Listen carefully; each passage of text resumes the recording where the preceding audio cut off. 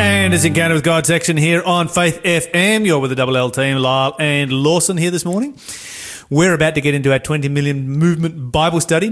Okay, so somebody's texted through. They want to know how to listen to the to go back and listen to the interview that we just had with Eliza Ma. Great interview right there. And so if you'd like to do that, simply go to the podcast tomorrow. Mm-hmm. So it takes a little while to edit the show down and to create the podcast. So go to the podcast tomorrow.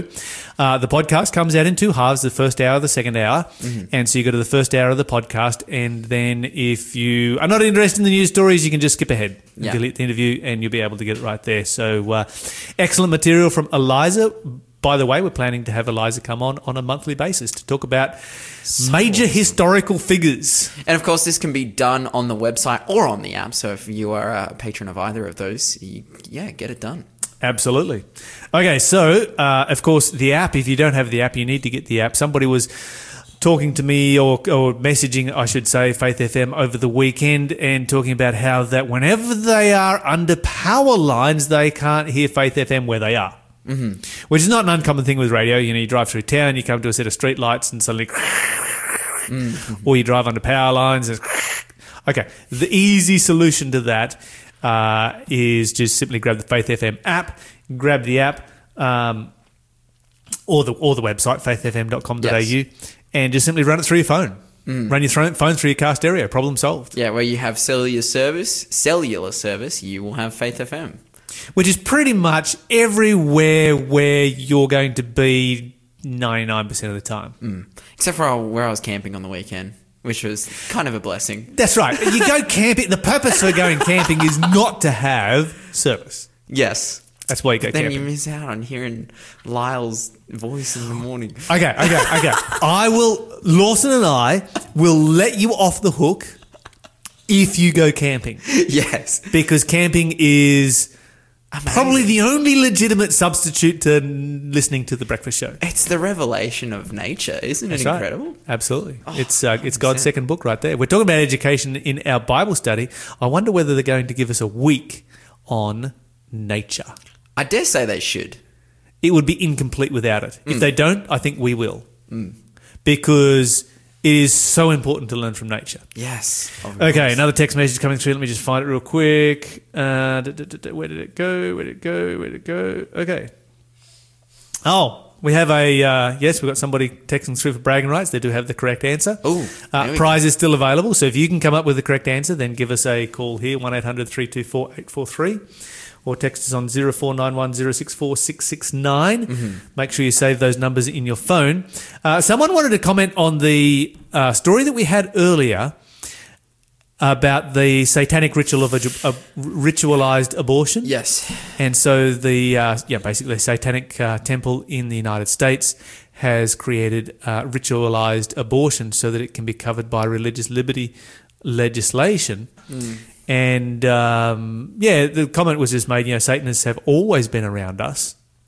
They were simply underground, and so that is true of the past. Now, many of the lawmakers who belong to the Church of Satan have shown their hand. The days left are really short. God will step in very soon. And there's an interesting comment because, the Bible talks about a union at the end of time between the various religions of the world, including spiritualism. And you'll particularly find that, Revelation chapter 16, I saw 3 unclean spirits like frogs come out of the mouth of the dragon, the beast, and the false prophet. And what you've got there is a union of the religions of the world because the dragon, the beast, and the false prophet all exist within the realm of religion. And that's exactly what we're seeing taking place. Spiritualism used to be one of those things that, people were shock horror about, and yet today if you meet somebody walking down the street, on public transport somewhere, at a coffee shop, whatever, and they're like, I'm into Wicca, we sort of don't blink our eye anymore. It's like, oh, you're a witch. Yeah, particularly amongst the younger, and I think the younger Western crowd, particularly again in Australia where we're very secularized, like if anything, spiritualism finds great favor in the eyes of the secular public. And it's not all bad that we're not shocked by it anymore because it gives us a greater opportunity to be able to have good conversations with these people.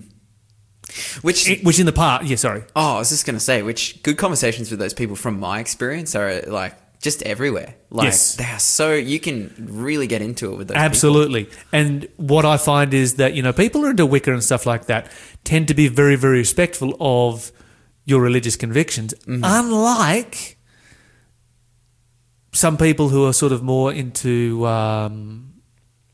aggressive atheism and that kind of thing. Yeah, 100%. And even sometimes, sadly, people of other faiths. Which is unfortunate. It is.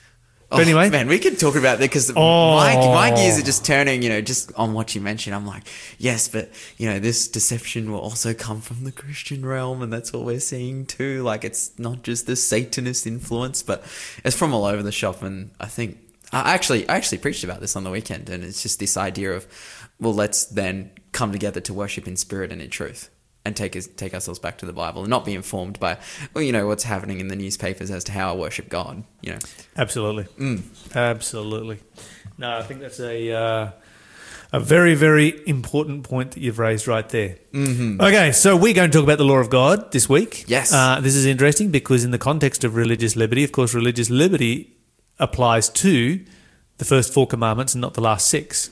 And, of course, abortion is part of the last 6, not the first 4. Yes. And so, the Satanic Temple really doesn't have grounds to be able to, hide behind the Constitution on the last 6 of the commandments. However, our first Bible verse that we're going to look at today is going to be Deuteronomy chapter 6 and verse 5. Let's head over there very quickly. Deuteronomy 6. I've got a few verses out of Deuteronomy 6 today. The book of Deuteronomy today, I should say.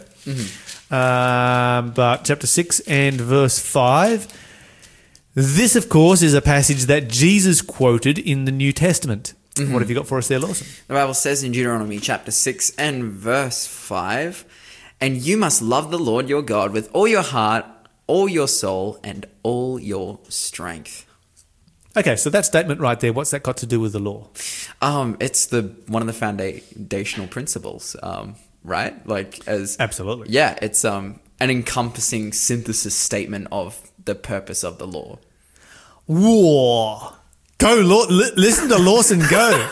Yeah, that's what you get at uni. An encompassing synthesis statement. Yes. You can tell. Lawson has changed since he was doing radio at the beginning of the year. I'm trying my best. Go, Lawson. Okay, so Jesus quotes this passage from Deuteronomy chapter 6, verse 5, and he gives it some context in Matthew 22 and verse 37. And just to give a little bit of background, the Pharisees were having a discussion, and one of them asked him, which is the greatest commandment? That's in verse 36. Jesus replies, and of course, the Pharisee is expecting Jesus to name one of the 10. As Adventists, we'd be like, oh, please pick number 4. Number 4, please pick number 4. No. Jesus bypasses all of them. Yeah. And he goes in with verse 37 where he says, "You shall love the Lord your God with all your heart, with all your soul, with all your mind." Then in verse 38, this is the first and great commandment. And so Jesus says, okay, what you've got here from Deuteronomy 6 and verse 5, that is the greatest commandment out of the 10 commandments. Yes, wow. Because the reality is that if you truly do this, you will keep all of God's commandments. If you truly love God, you will not question him on his commandments. You won't keep them in relationship to your own convenience. You will do it out of love for God. You're listening to the Breakfast Show podcast on Faith FM. Positively different. Of course, Jesus went on to quote from Leviticus when he said, the second is like unto it, you shall love your neighbour as yourself. And of course, he outlines these here as being the new commandment. And so a lot of people say, well, there you go. Jesus did away with all the commandments and he made by making a new commandment. We don't have the 10 commandments anymore. We have the new commandment. Just love God, love everybody else. There is an element of truth to that because if you do love God and love everybody else, you will naturally keep the 10 commandments. That does not mean that God has done away with the 10 commandments because human beings are thick. And this is like the question that I always ask when people take that step of like, oh yeah, that means there's no commandments. I'm like, well, if I'm not going to keep any of the 10 Commandments, how on earth could I possibly love anyone? Like, Oh, exactly. I'm just going to love everyone by murdering them? Like, no. Like, I think it's impossible. Like, oh, man, it is literally impossible to love people without, partaking in at least one of the commandments, by not killing or stealing or, and then the first 4 commandments relating to God, to remember him as your creator and not worship anything else. Like it is literally impossible to love him without doing those things. That's right. So to love him would mean that you would automatically, that's the step that you would take for sure. Jesus goes on to say, on these 2 commandments hang all the law. Mm-hmm. So when Jesus has given these 2, he hasn't changed anything. He hasn't created anything new. He's simply saying, okay, back in Leviticus and Deuteronomy, when Moses first wrote the law, love to God and love to each other was the law. Now, love to God and love to each other is the law. Nothing has changed between the Old Testament and the New. You don't have 2 different standards of salvation. You don't have some people who get to heaven. When you get to heaven, you're not going to have, one group who you bump into up there and like, oh, how did you get to heaven? They're like, well, we got here by keeping the law. How did you get here? Well, I got here by grace. Yeah, wow. You're not going to have those kind of conversations in heaven. If anyone's in heaven, let me rephrase that. For everyone who is in heaven, they will be there by grace and by grace alone. End of story. If I'm correct, just quickly, the New Testament passage you were just reading, that verse finishes with the law and the prophets, right? It does. Yeah, and that to me then gives it future significance of not only is this, because whenever we refer to the law, we're talking about the past, specifically in the Jewish context, to those, to the Torah, the first 5 books of the Bible. But he mentions the prophets not only to give, the rest of the Old Testament significance, but to point to, the essence of prophecy, what it's pointing forward to and what God wants from his people all the way into future time is the same standard. Exactly. Very, very, very good point. I like that. Yeah, I'm trying. It's good stuff. All right, where are we going now? We're going to stay in Deuteronomy. If you could head over to chapter 31 for us, please, there, Lawson. Sure, and we're going to look pages at verse 9. Deuteronomy chapter 31 and verse 9, the Bible says, So Moses wrote this entire book of instructions in a book and gave it to the priests who carry the ark of the Lord's covenant and to the elders of Israel. Keep going. Keep going.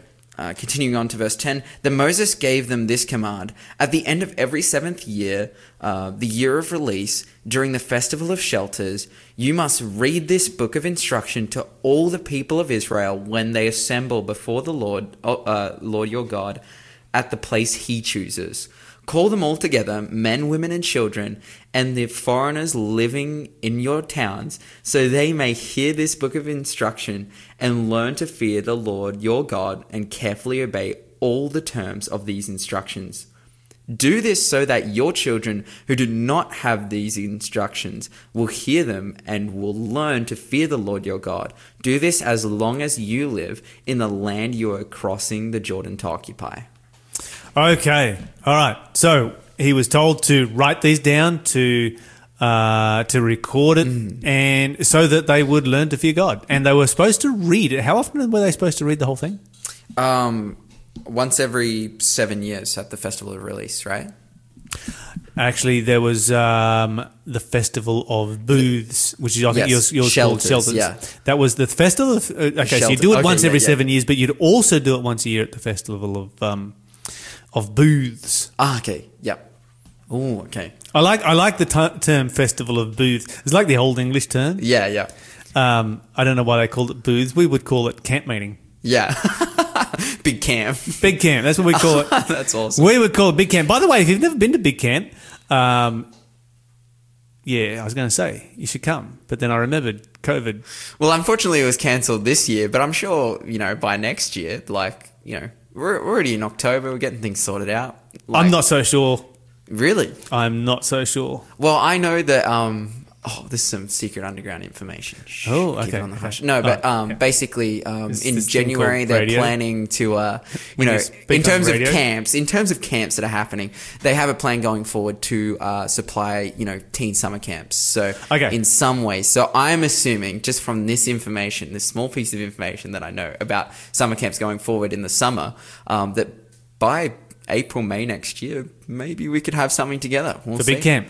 Because summer camps, how many kids do you have at summer camps? They're thinking they're changing it up a little bit. They're making it like because in the past it's been, you know, 4 camps run week after week with like 120 kids or so, and then, you know, say 80 staff, and it runs like that. But this year in particular, they're making it a more family orientated thing to try and combat, you know, COVID and people who are from different yes. houses staying together. So a great activities idea. wise, they've still got similar numbers, I believe, in the hundreds, but, you know, to just try and work out the living situations, it's going to be a little bit different. But I think that's a great idea, actually. oh, it's fantastic. It's one of those things that comes out of COVID that's a positive. It's like, let's not have teen camp. Let's have family camp and bring your teens to family camp, and teens can associate with their families at teen camp. And teens. And teens. So it's like, because, man, we should probably get back to our Bible study, but one of the most amazing things about those summer camps is the ability that teens have to kind of be free and hang out with people who are their own age. But it's like Yes. they can have that positive relationship with people of their own age in the in that context where they're having positive relationships with people of their own age, then they can take that back to their family as well. And that's intergenerational ministry. Which is the perfect segue back to what we're talking about, because if you read this commandment that Moses gives, this reading of the law was completely irrespective of like who you are. It was for women, it was for children, it was for strangers living in the gates, for the purpose of uniting a community under the keeping of the law. Yes, because outside of Israel, women would be excluded from this. This would be secret information for men only. Yeah. Well, because all the religions were like mystic religions, and, you know, you had this upper class that was running the show, whereas like the upper class running the show in this sense is God. And you find that's right. And the other thing that you find within the Jewish system is that every person, down to the peasant girl, think about this for, 1000 BC, and find me a nation in 1000 BC where a peasant girl was taught to read. Wow. That's just there is nothing else that compares to that in history. Not only like to read, but just like the culture of like, and God is calling you to be something more than you are. Yeah. Isn't that powerful? Absolutely. That's so awesome. And this is the thing, the whole purpose for it, the whole purpose for literacy, the entire purpose for literacy in the Jewish system that was established by God was to enable you to have a relationship with God. Powerful. Which brings us back to the purpose for education. Purpose for education. Education only has one purpose, and that is redemption.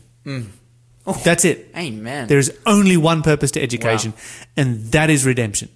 And I say this over and over and over and over again. It doesn't not matter how well you know your 3 R's.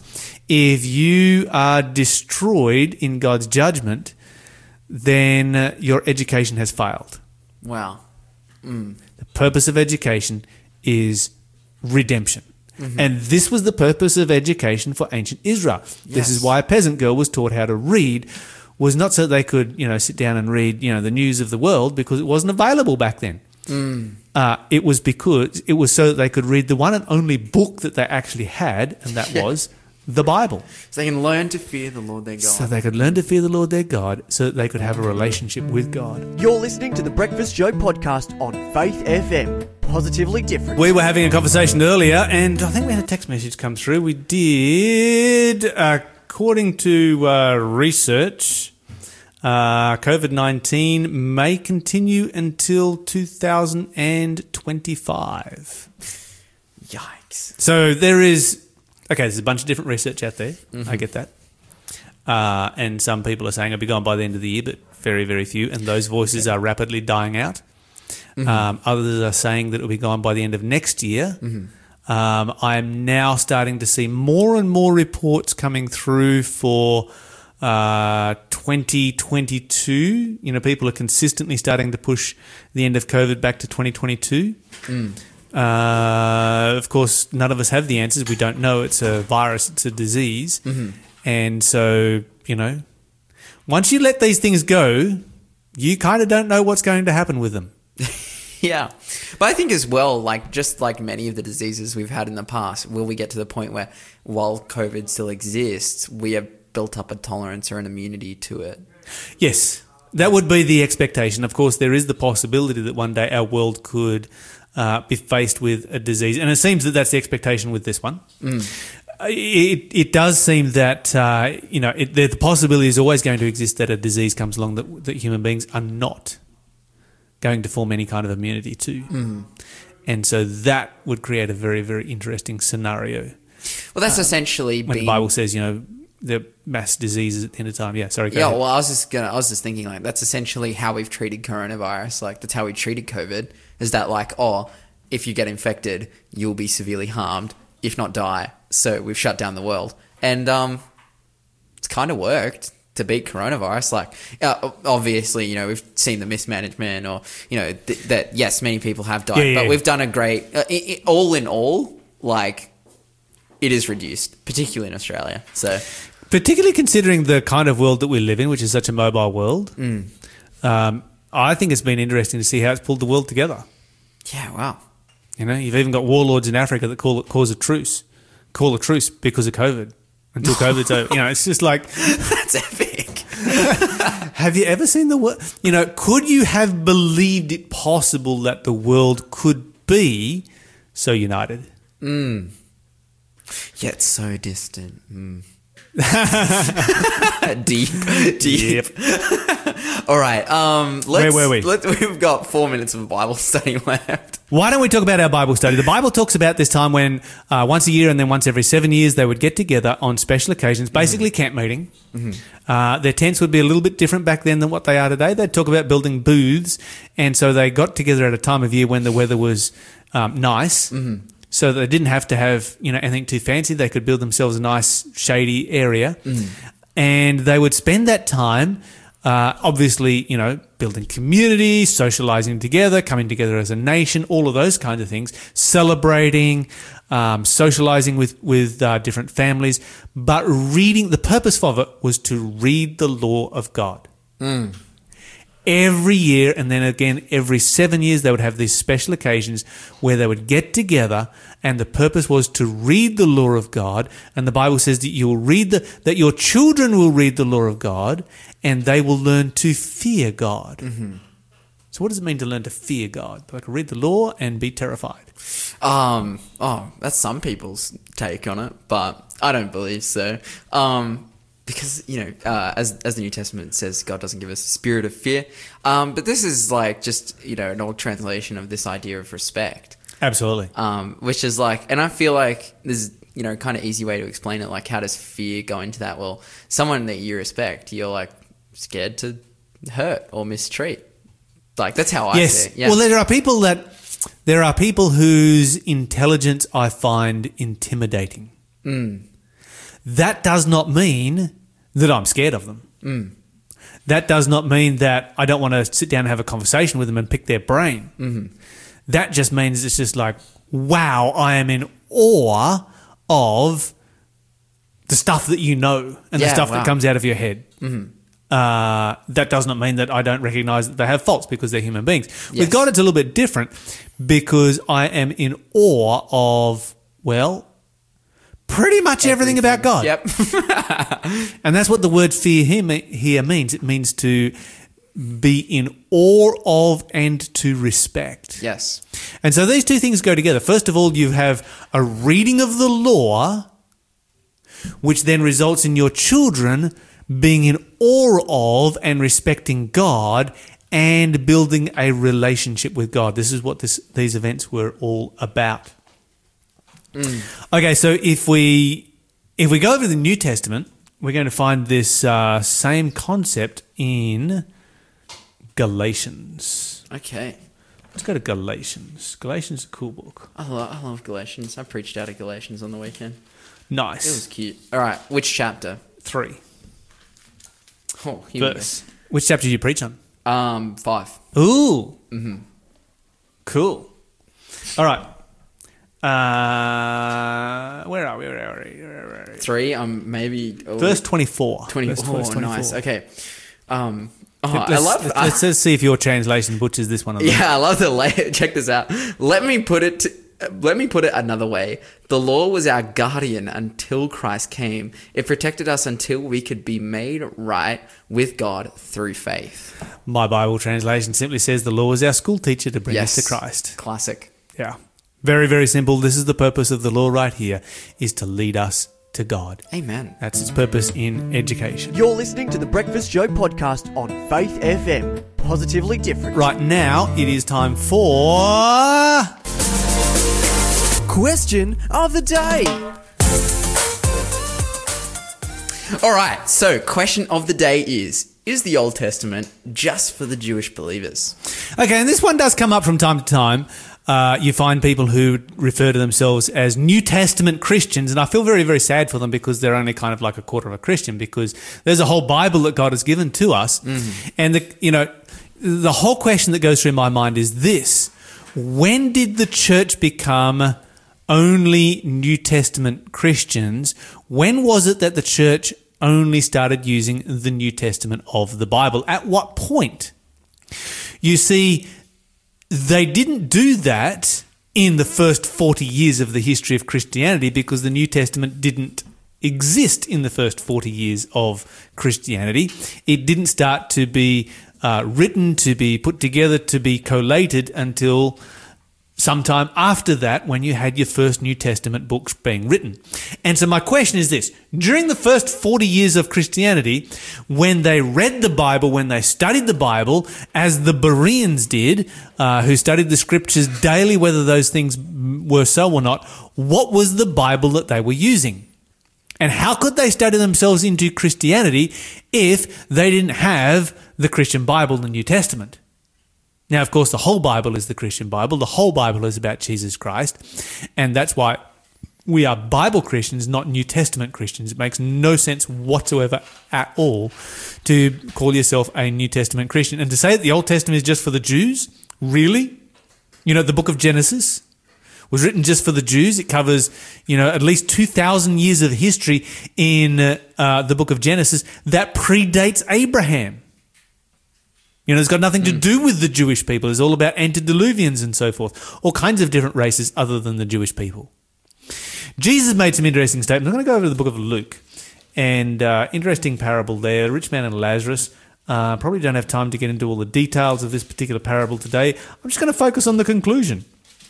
Jesus makes a very, very significant statement. So Luke chapter 16 is where we will head over to. And where is chapter 16? We're going to go right down to the end of this. And basically there's a discussion about we should send somebody back from the dead. If somebody comes back from the dead, they're going to believe. That's really clear evidence. And they're going to be forced to believe. It's okay, let's bring that into the modern context. Let's say that we raised somebody from the dead in front of the scientific community. Let's say that God did that. Then atheism would cease to exist. Well, actually it wouldn't. And Jesus is very clear about this. Anyway, the discussion is Abraham said to him, they have Moses and the prophets. Of course, there's an allegory because Abraham was long dead. Let them listen to them. They've got Moses and the prophets. In other words, they've got the Bible. Let them listen to the Bible. They don't need anything more than the Bible. And the argument comes back, no, Father Abraham, but if one of them went from the dead, they will repent. Okay? It's the argument back again. Abraham says the Bible is enough. This person comes back and says no, we need someone to come back from the dead. Jesus said to them, if they hear not Moses and the prophets, neither will they be persuaded, though one rose from the dead. In other words, if you do not read and understand and believe the Old Testament, it is impossible to be a follower of Jesus Christ. That's what Jesus is saying in this passage, in the clearest possible language. And so to cut out the Old Testament is to cut out, well, some huge chunks of the New Testament. The book of Revelation, for instance, 90% of the book of Revelation is quoted from the Old Testament. In other words, it can be seen as a collation of the Old Testament. Wow. And so much of the New Testament, I think 10% of the New Testament in general is made up of quotations from the Old Testament. If you get rid of the Old Testament, you got the Bible. Thanks for being a part of the Faith FM family. Join our community on Facebook or get in touch at 1-800-FAITH-FM.